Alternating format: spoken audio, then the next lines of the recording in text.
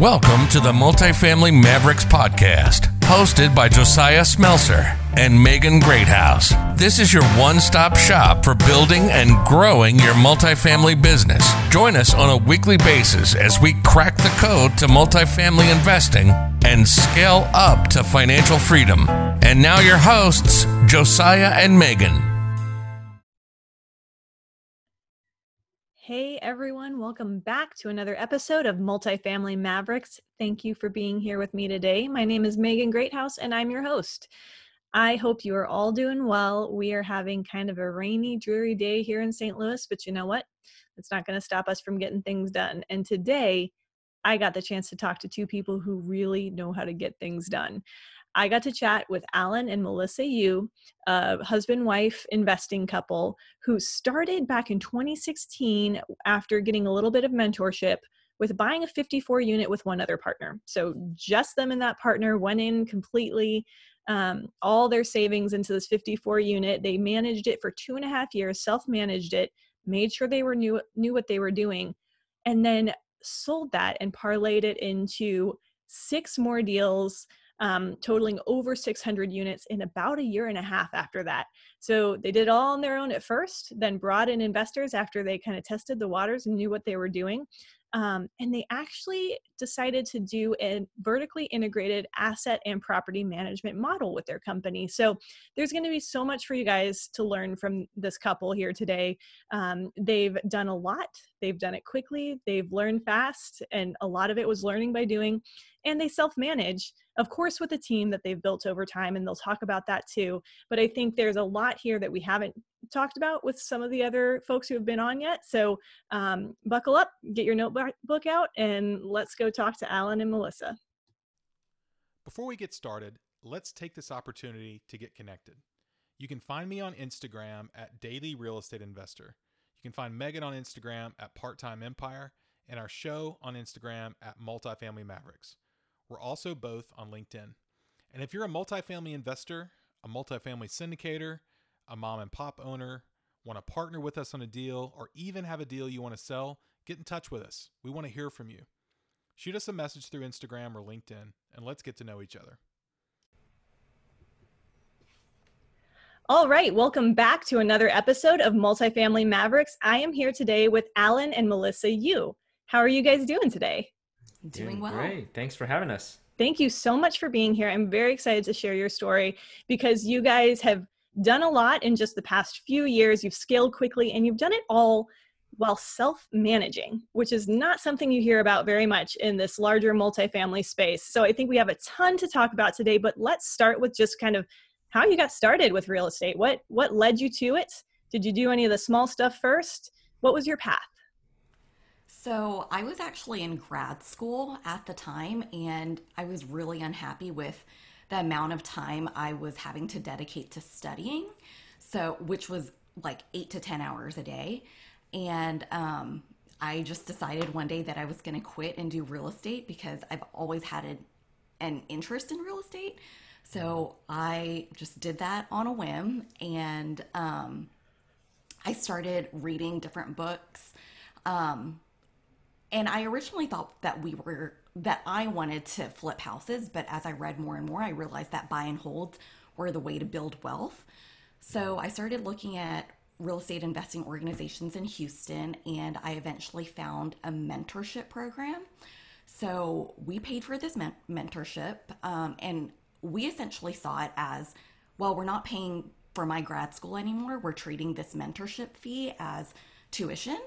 And I know that there are different schools of thought on paying for mentorship, but for us, we saw it as, we're paying for practical knowledge, and so many people won't bat an eye at paying for an advanced degree that may not necessarily get you a higher paycheck, but we're investing in ourselves and paying for that practical knowledge. So once we got the mentorship, we realized that multifamily is, for us, a better way to go than single family. So we just skipped the single family and went straight to buying a 54 unit.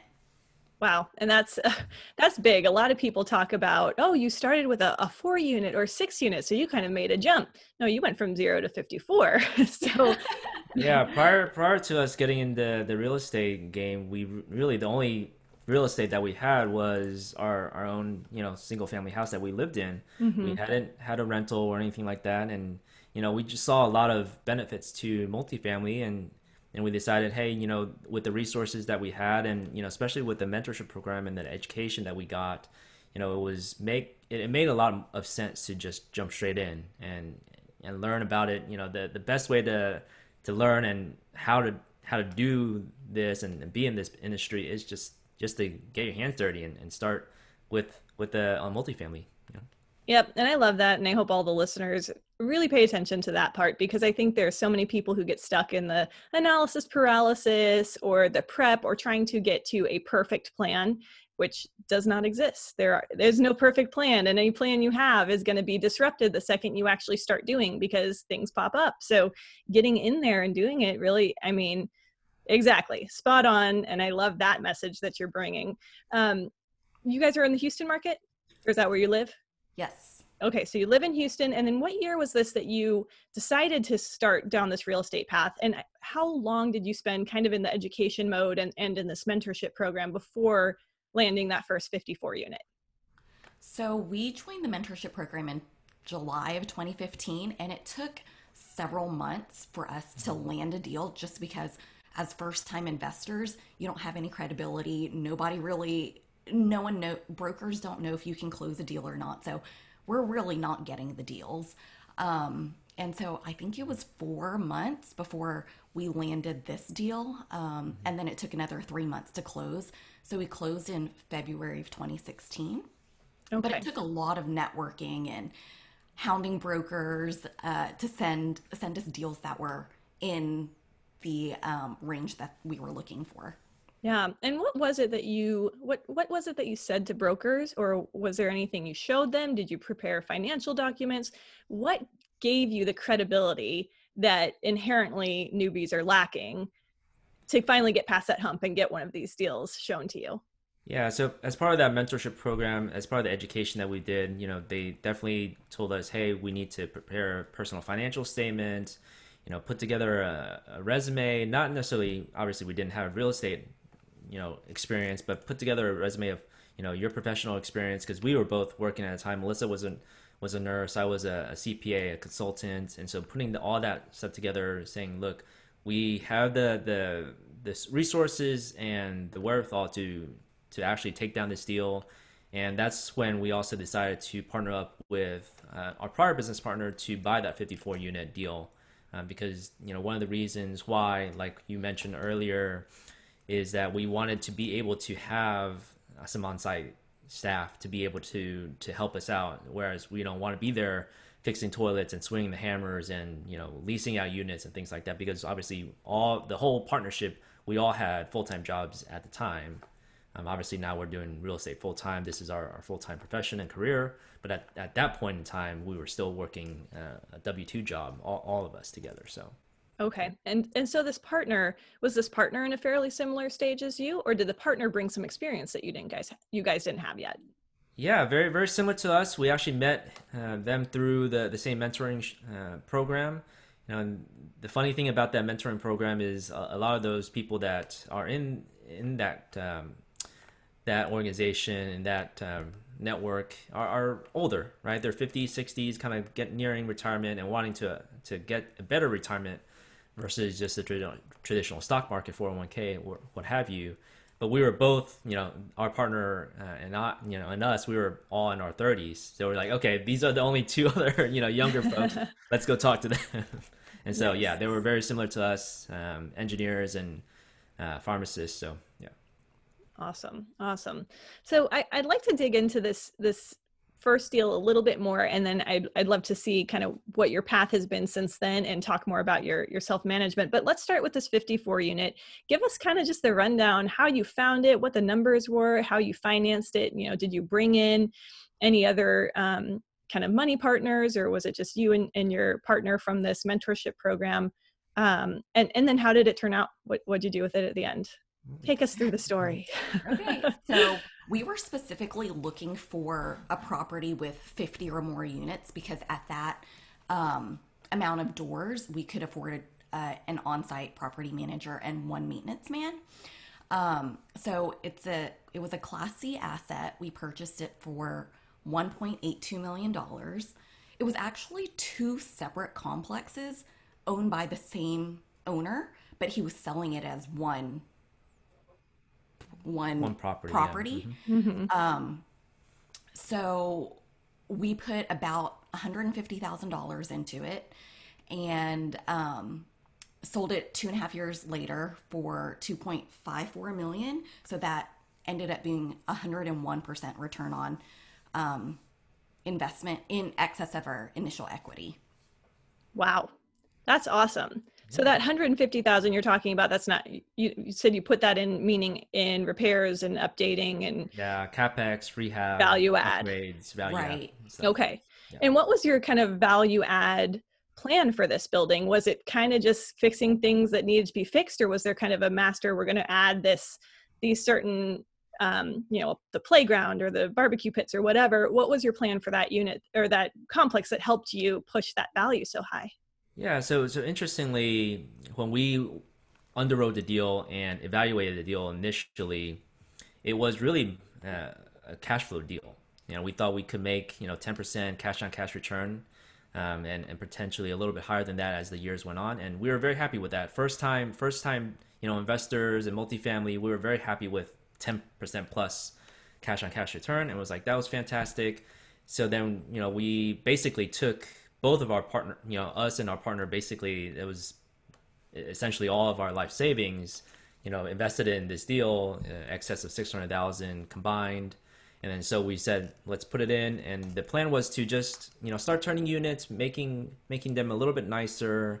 There was a lot of tenants and residents at that community that were there for, they were longtime residents. So as they started turning, we started doing some upgrades, vinyl plank flooring, mostly interior work on that property. We did paint the outside, didn't do too much kind of exterior rehab because the bones of it were good. We just painted a different color because the prior ownership had this kind of green color to it. It wasn't very attractive.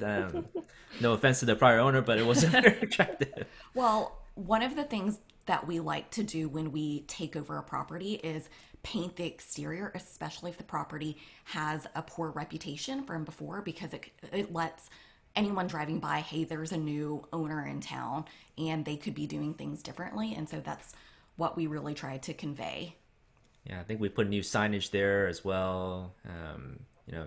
Did some exterior cleanup, but mostly interior work as the units turned. That makes sense. And then you're just kind of, you spruce them up and you rent them for that much more each time.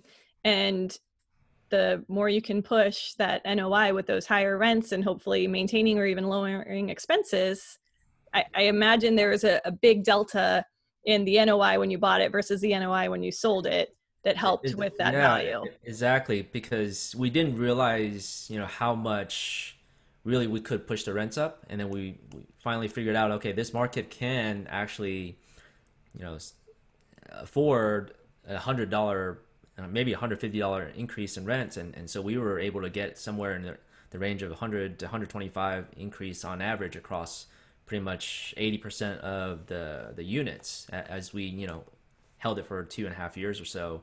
And so that NOI just went up significantly. That's awesome. Really good for us. Yeah.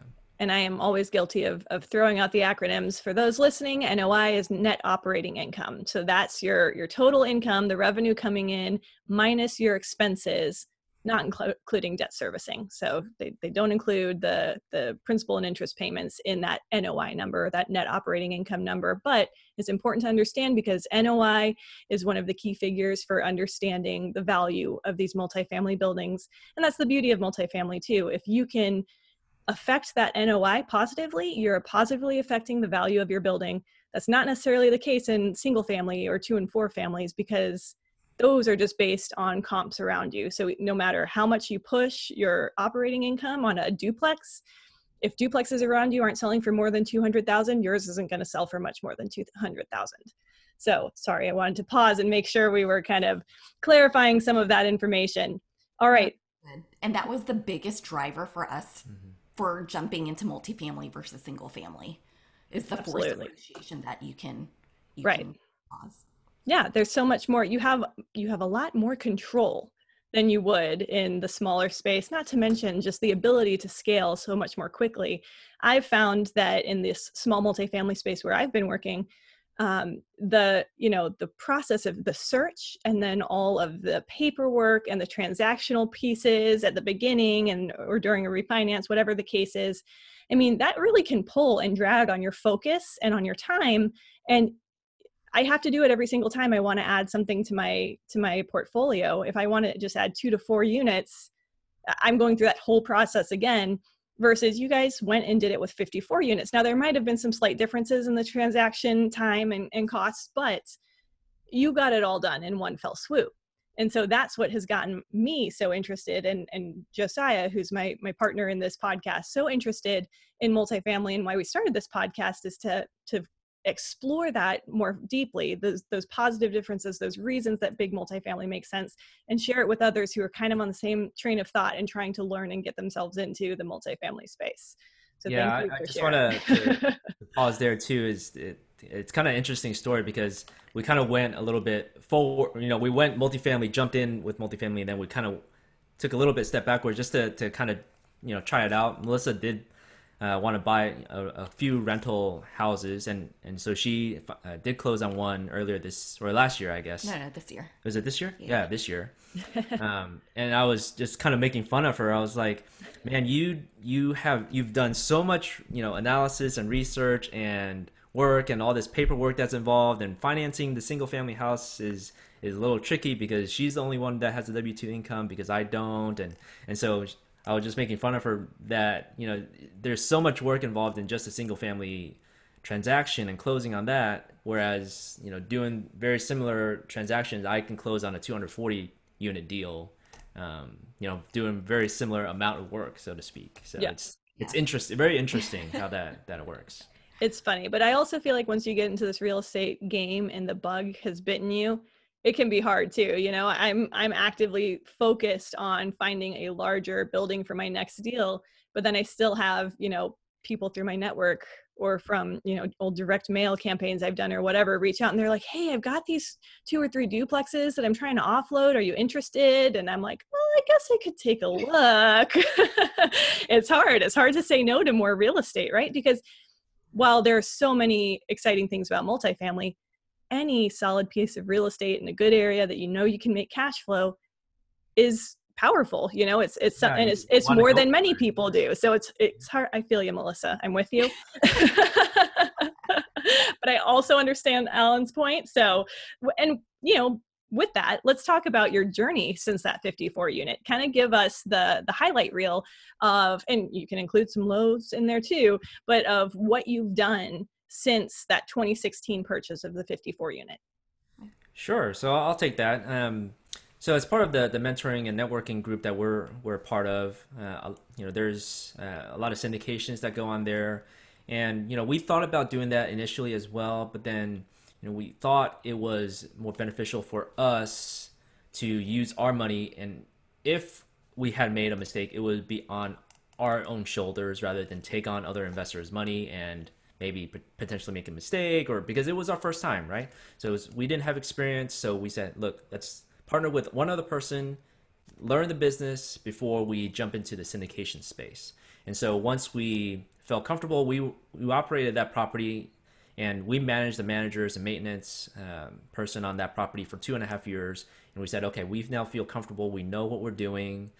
We've had success here in this space. Let's go ahead and start doing some syndications. So we made a decision kind of early in 2018 of, hey, let's go do some syndications. Me and my partner closed on our first syndicated deal in February 2018.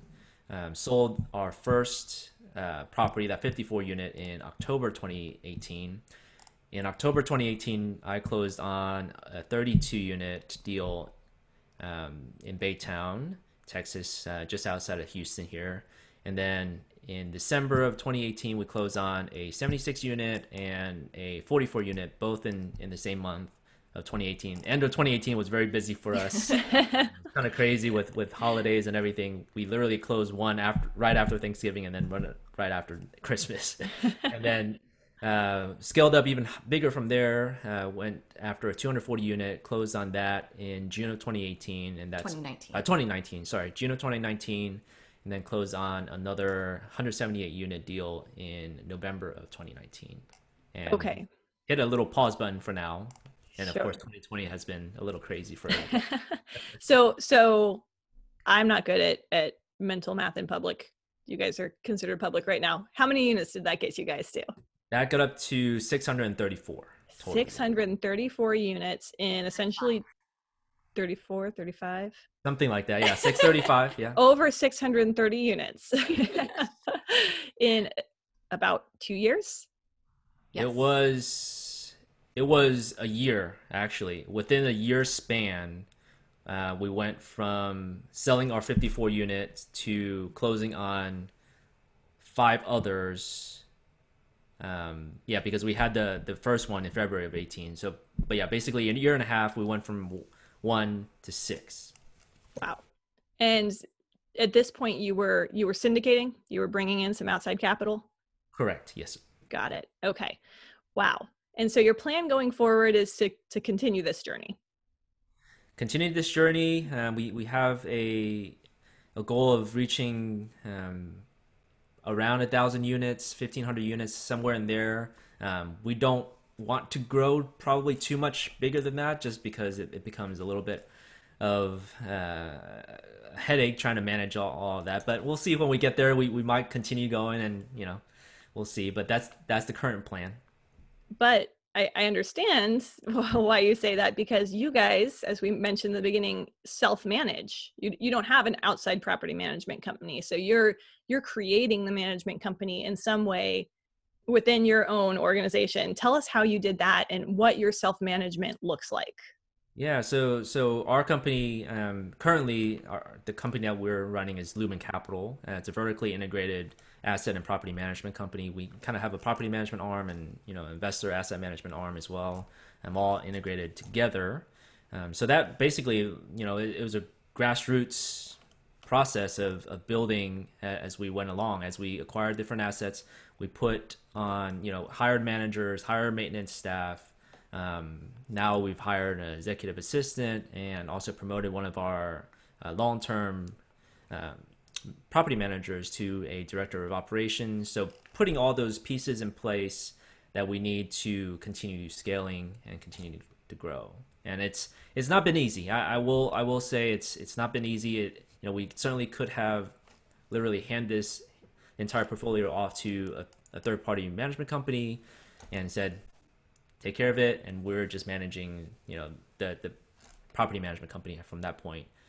But we've heard a lot of horror stories, especially here locally with other investors, about their experience with third-party management, and we said no. I think because we are so hands-on, we're young, we have the energy to do this. We felt it was much more beneficial for us and to our investors to start our own property management company and continue to grow that and scale that. All right. And did you end up chatting with any of the property management companies around you, or you knew off the bat that you were going to be making this part of your business model? We pretty much knew off the bat, because from our experience with that initial 54 unit deal, we really enjoyed having that very hands-on approach and very direct interaction with the managers, because our understanding of working with a third-party management company is it's quite difficult to kind of be having that more of a direct control of what's going on property. It takes a lot more effort to kind of change things quickly. And you mentioned, just how this helps you take care of your investors, and this is a unique model to be this vertically integrated asset and property management company. Is this a selling point for you with your investors? Is this something that you bring up and you harp on when you're talking with them? It is, yeah. It definitely is. You certainly have to sell yourself as the operator, and part of our kind of selling point is we don't let third-party management handle our deals, because we want to be there. I want to be sitting in the office with a manager, fixing things that need to be fixed if necessary. So that's definitely a selling point for our investors for sure. Yeah. And our investors are not only investing in the property itself, but they're investing in us as the sponsor. And we want them to be able to trust us with their money, and we don't take that responsibility lightly. So yeah, that's part of why we self-manage. And I mean, I self-manage my small portfolio here in St. Louis. I mean, of course, I hire people out and have contractors I work with, but I understand that because the management can really make or break how well a deal goes. And it's a hard one to wrap your mind around as you get bigger, the right way to go, because you need to make sure that it's not literally you doing all that property management. Obviously, you need some people and some systems and some support, but there's more than one way to build a team. So obviously in multifamily at this scale, you need a team. But does it have to be that you're hiring a third-party property manager, or can it be that you create that yourself? And certainly there are some trade-offs, I'm sure, in both ways, but I like that you guys have taken this approach as a way to really make sure you're taking care of these assets and especially taking care of the investors in these assets, and sharing that with us. So tell us a little bit, I guess, about some of the keys that you found to making this model work, and maybe some of the pitfalls or the things you've had to work on over time. Well, sure. I'll start with the keys to this, to making sure it's kind of a combination of both a key and a pitfall.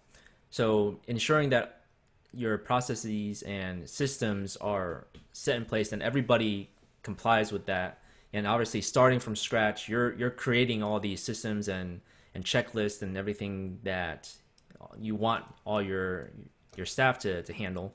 So that creating that, we can mold it the way we want to mold it, but that also is a pitfall of, well, now you're responsible for creating all those processes, and if things fall apart, that's kind of on your shoulders, and so that's kind of a pro and con. But I think the biggest thing for us is to make sure we put the right people in place. I think that is the key to really any business, and especially property management, because the person that you're relying on to sit in that seat as the property manager, as the leasing agent, as the maintenance supervisor, as the maintenance technician, make-ready person, that you have to really trust them, because they are the people actually doing the work.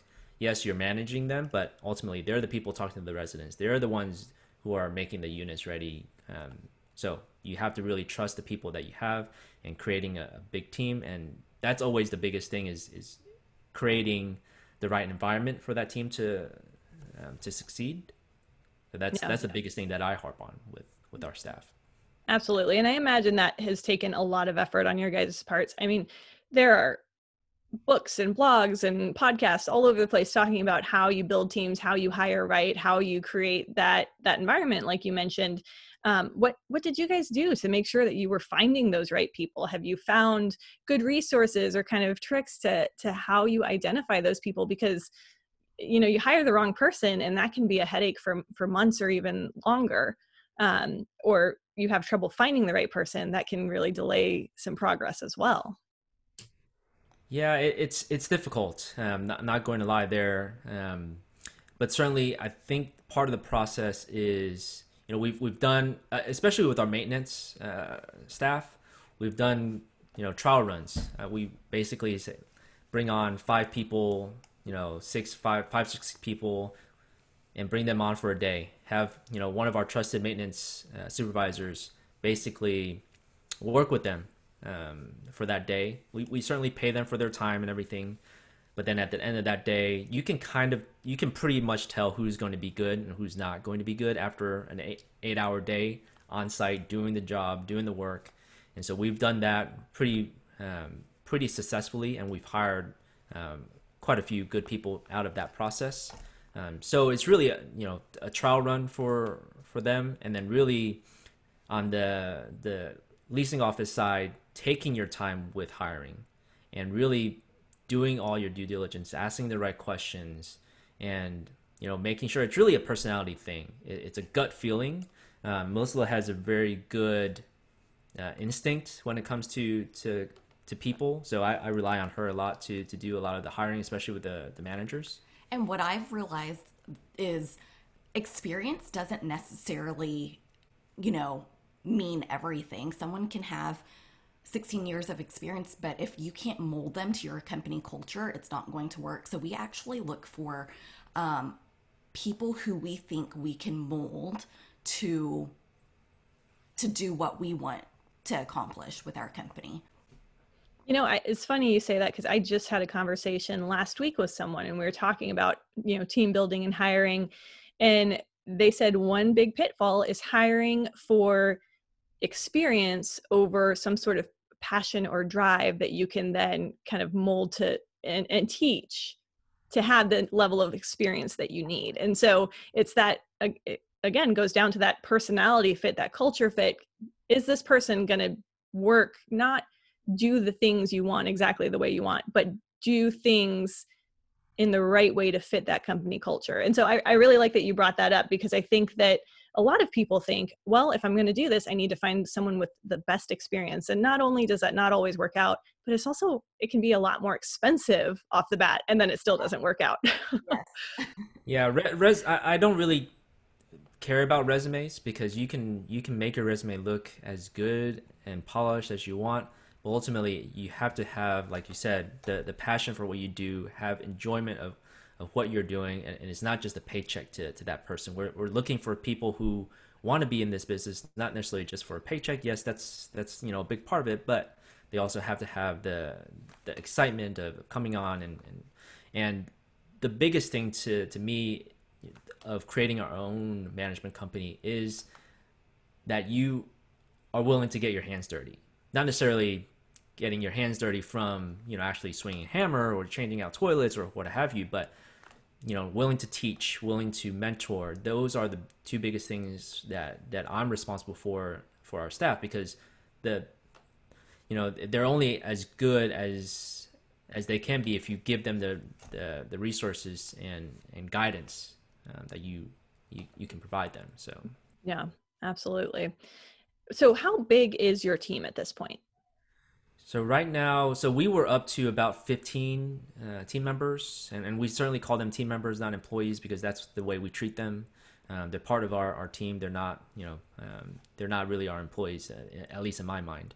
We were up to 15 when we had the prior company. Now we're at about 9 total employees. Yeah, and that's right. I think we were talking about this a little bit before we started recording, but for everyone out there, so you guys were up to over 630 units with your former partner, and then at one point you guys decided to split. Correct. And you guys split up the buildings, the units. So you guys now have Lumen Capital with 300 plus units. Yeah, 300, and about 350. 9 team members, 350. Yeah. Okay. Awesome.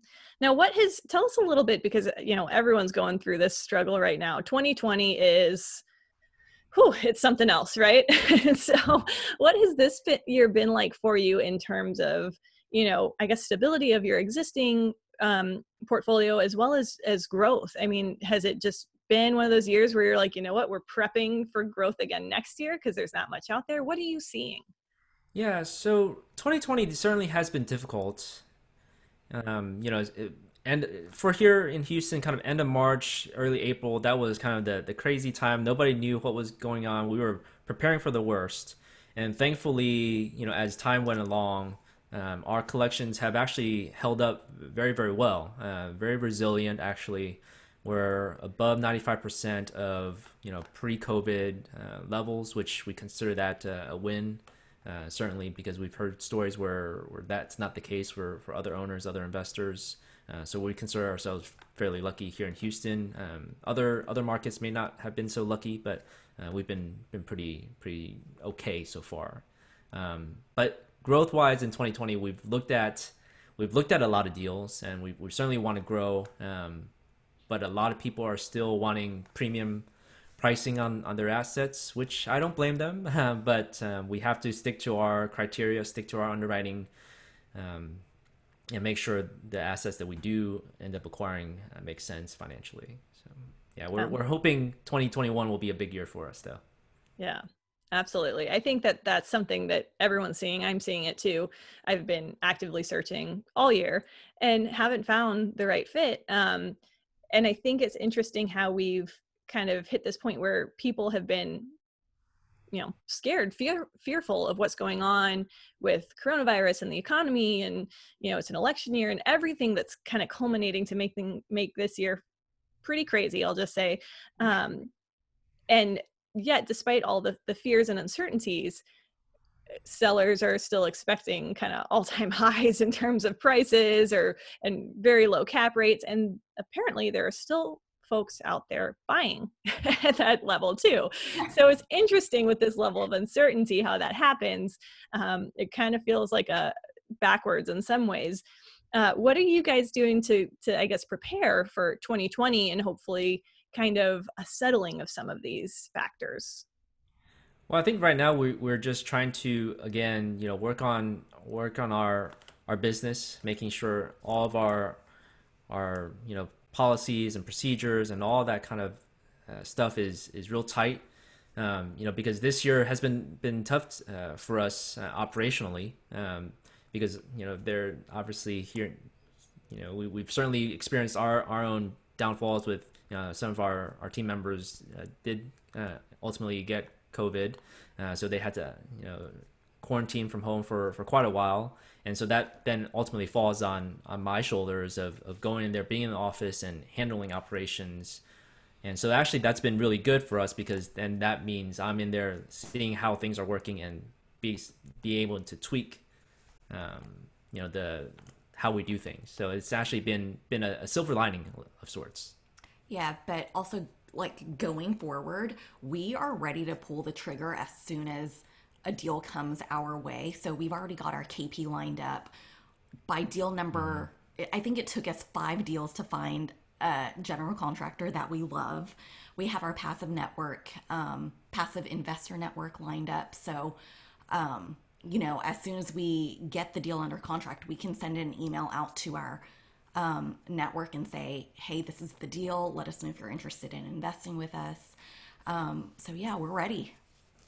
That's awesome. And what are you guys doing?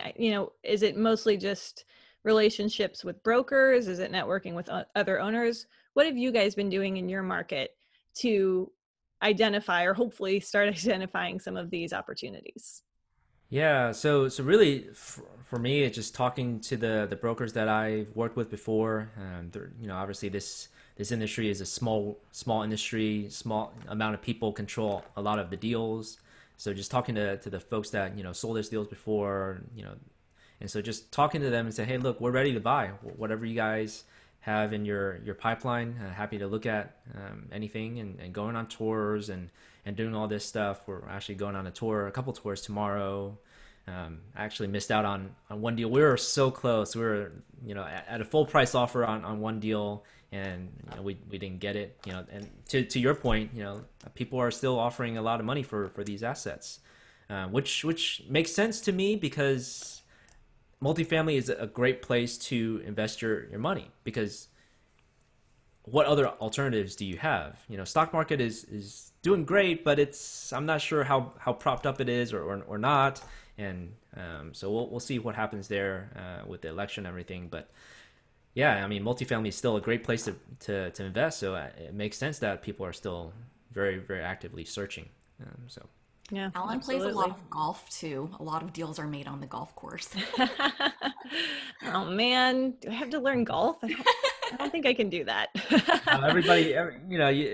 Melissa jokes about that, but everybody has their own different approach. And actually being a female in this industry is actually has a lot of benefits, because it's very unique to be in this industry as a woman. So certainly take advantage of that. Yeah, absolutely. And it's funny where people talk about that a lot, and it's true for sure, especially when you go to some, not that that's happened this year, but physical events and conferences and stuff, and you can just look around the room and you quickly get an idea of how few women there are in the industry. But since starting this podcast, Josiah and I are both constantly looking for folks and for guests, and I need to go back and tally, but we might be getting close to 50% of our guests so far being women. So I love seeing, people gravitate towards those who are kind of like them, and you've got some common thread already. And so anytime I see a female investor, I'm like, yep, I'm reaching out to that one right now. I like to surround myself with the female investors. And I think you're right that there aren't enough of them yet for it to not be unique. So there's uniqueness that you can use to your advantage as a female. So Melissa, you and I will have to keep working that angle. Yeah, absolutely. That's awesome. Quick question. You're in Houston. How far do you go from Houston, or what's kind of your key area? And do you plan long-term to just stay in that area? Because obviously you're building property management and hiring people who are, in a certain physical geographical area that you can actually service. Yeah. So all of our deals are within 40 minutes of our house. And because we self-manage, that's why we've kept everything locally. Recently, we have looked at a deal in Austin. And Austin is 2.5 hours away from here. So it's still close enough where we can get to it and back home in a day. But for now, we would prefer to stay in the Houston area. Just because we can get to it easily. But if the numbers aren't making sense, we've got to look outside of our market. Absolutely. And then there probably comes some adjustments to the business model and how you continue or maybe adjust your plan for self-management of these assets. Yeah. Yeah, I think for the next 2 or 3 years, we would like to stick in the Houston market, just so we can build our team out and making sure everything's running smoothly. And then maybe from there, we can potentially look at other markets where it makes sense. Yeah.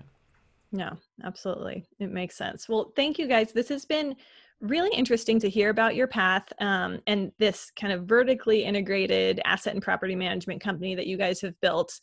You've done so much in such a short time. So this is going to be super motivating to everyone out there, I think. Before I let you go, I've got 2 more questions for you. The first one, we ask everyone this. It's kind of our funny little curveball here at the end. But if I were to write you a check for $10 million and I said, all right, you can't be in real estate anymore, ever, if you take this check. You can kind of cash out of everything you have, keep all that equity that you've built. So you're not losing anything here. But if you accept this $10 million, you can never again own, manage, operate, invest in real estate. You've got to find other ways to invest or create businesses.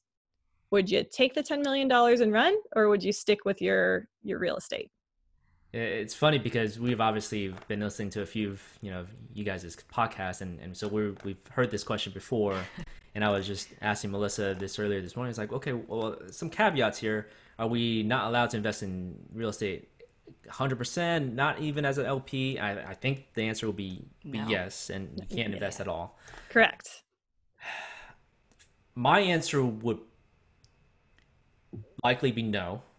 And the reason I say that is because we're in our mid-30s. We have a long runway. And I think going forward, it'd be, I think the 10 million, we could certainly surpass the 10 million in net worth in our lifetime for sure. Maybe hopefully in the next 5 to 10 years. So no, I don't think I would take it. So because of that's the one reason. And 2, I think I would be bored, to be honest. I like real estate because I like being, hands-on and doing stuff and managing the company and building the company. That's the part that I really enjoy. And so I think I'd just be bored. I've had spurts where I basically taken the entire week off, and like Melissa said, I went and played golf. And then I was like, okay, that's if this is all that I would be doing, I would be bored out of my mind. And I probably couldn't take it. I'd be like, I need to go do something. So yep. I would not take the 10 million, although it's close. But... it's tempting, but no. Melissa, what about you? No, real estate is a passion, and you'd be taking away my passion. I don't know what else I would do with my life. But also, we're in this to create generational wealth and like to have something to pass on to our children, to teach our children about real estate. So I wouldn't take it. Love it. There's no right answer to this question, obviously, but I like where you guys are coming from with that. I like your passion for real estate. I share it. And yeah, I mean, I'm also mid-30s, so I understand what you're saying. We got a lot of runway. We got a lot of life to live, and sitting around being retired or semi-retired probably isn't going to keep folks like us motivated. So awesome. All right. Last question before I let you go. Tell everyone where they can find out more about you. Feel free to give whatever information you want. Yeah, so you can find out about Lumen Capital at www.lumencp.com. So that's LUMEN, the letter C and the letter P.com. And Melissa can give her Instagram. I'm fairly active on Instagram at InvestorGirlMel. And I think that's where I first found out about you guys. So Investor Girl Mel, awesome. Okay, thank you. LumenCP.com. Melissa is at Investor Girl Mel. I am at Part-Time Empire, and this was Multifamily Mavericks. Thank you all for being here. Thank you. It's been a pleasure. Thanks for tuning in to Multifamily Mavericks. If you enjoyed this episode, please subscribe, leave us a rating and review, and share it with your friends. It helps us grow, which helps us find great guests, which in turn helps you grow. And don't forget to connect with us on LinkedIn or on Instagram at Multifamily Mavericks, at Daily Real Estate Investor, at Part-Time Empire. Join us next time to keep learning the multifamily game and scale up to financial freedom.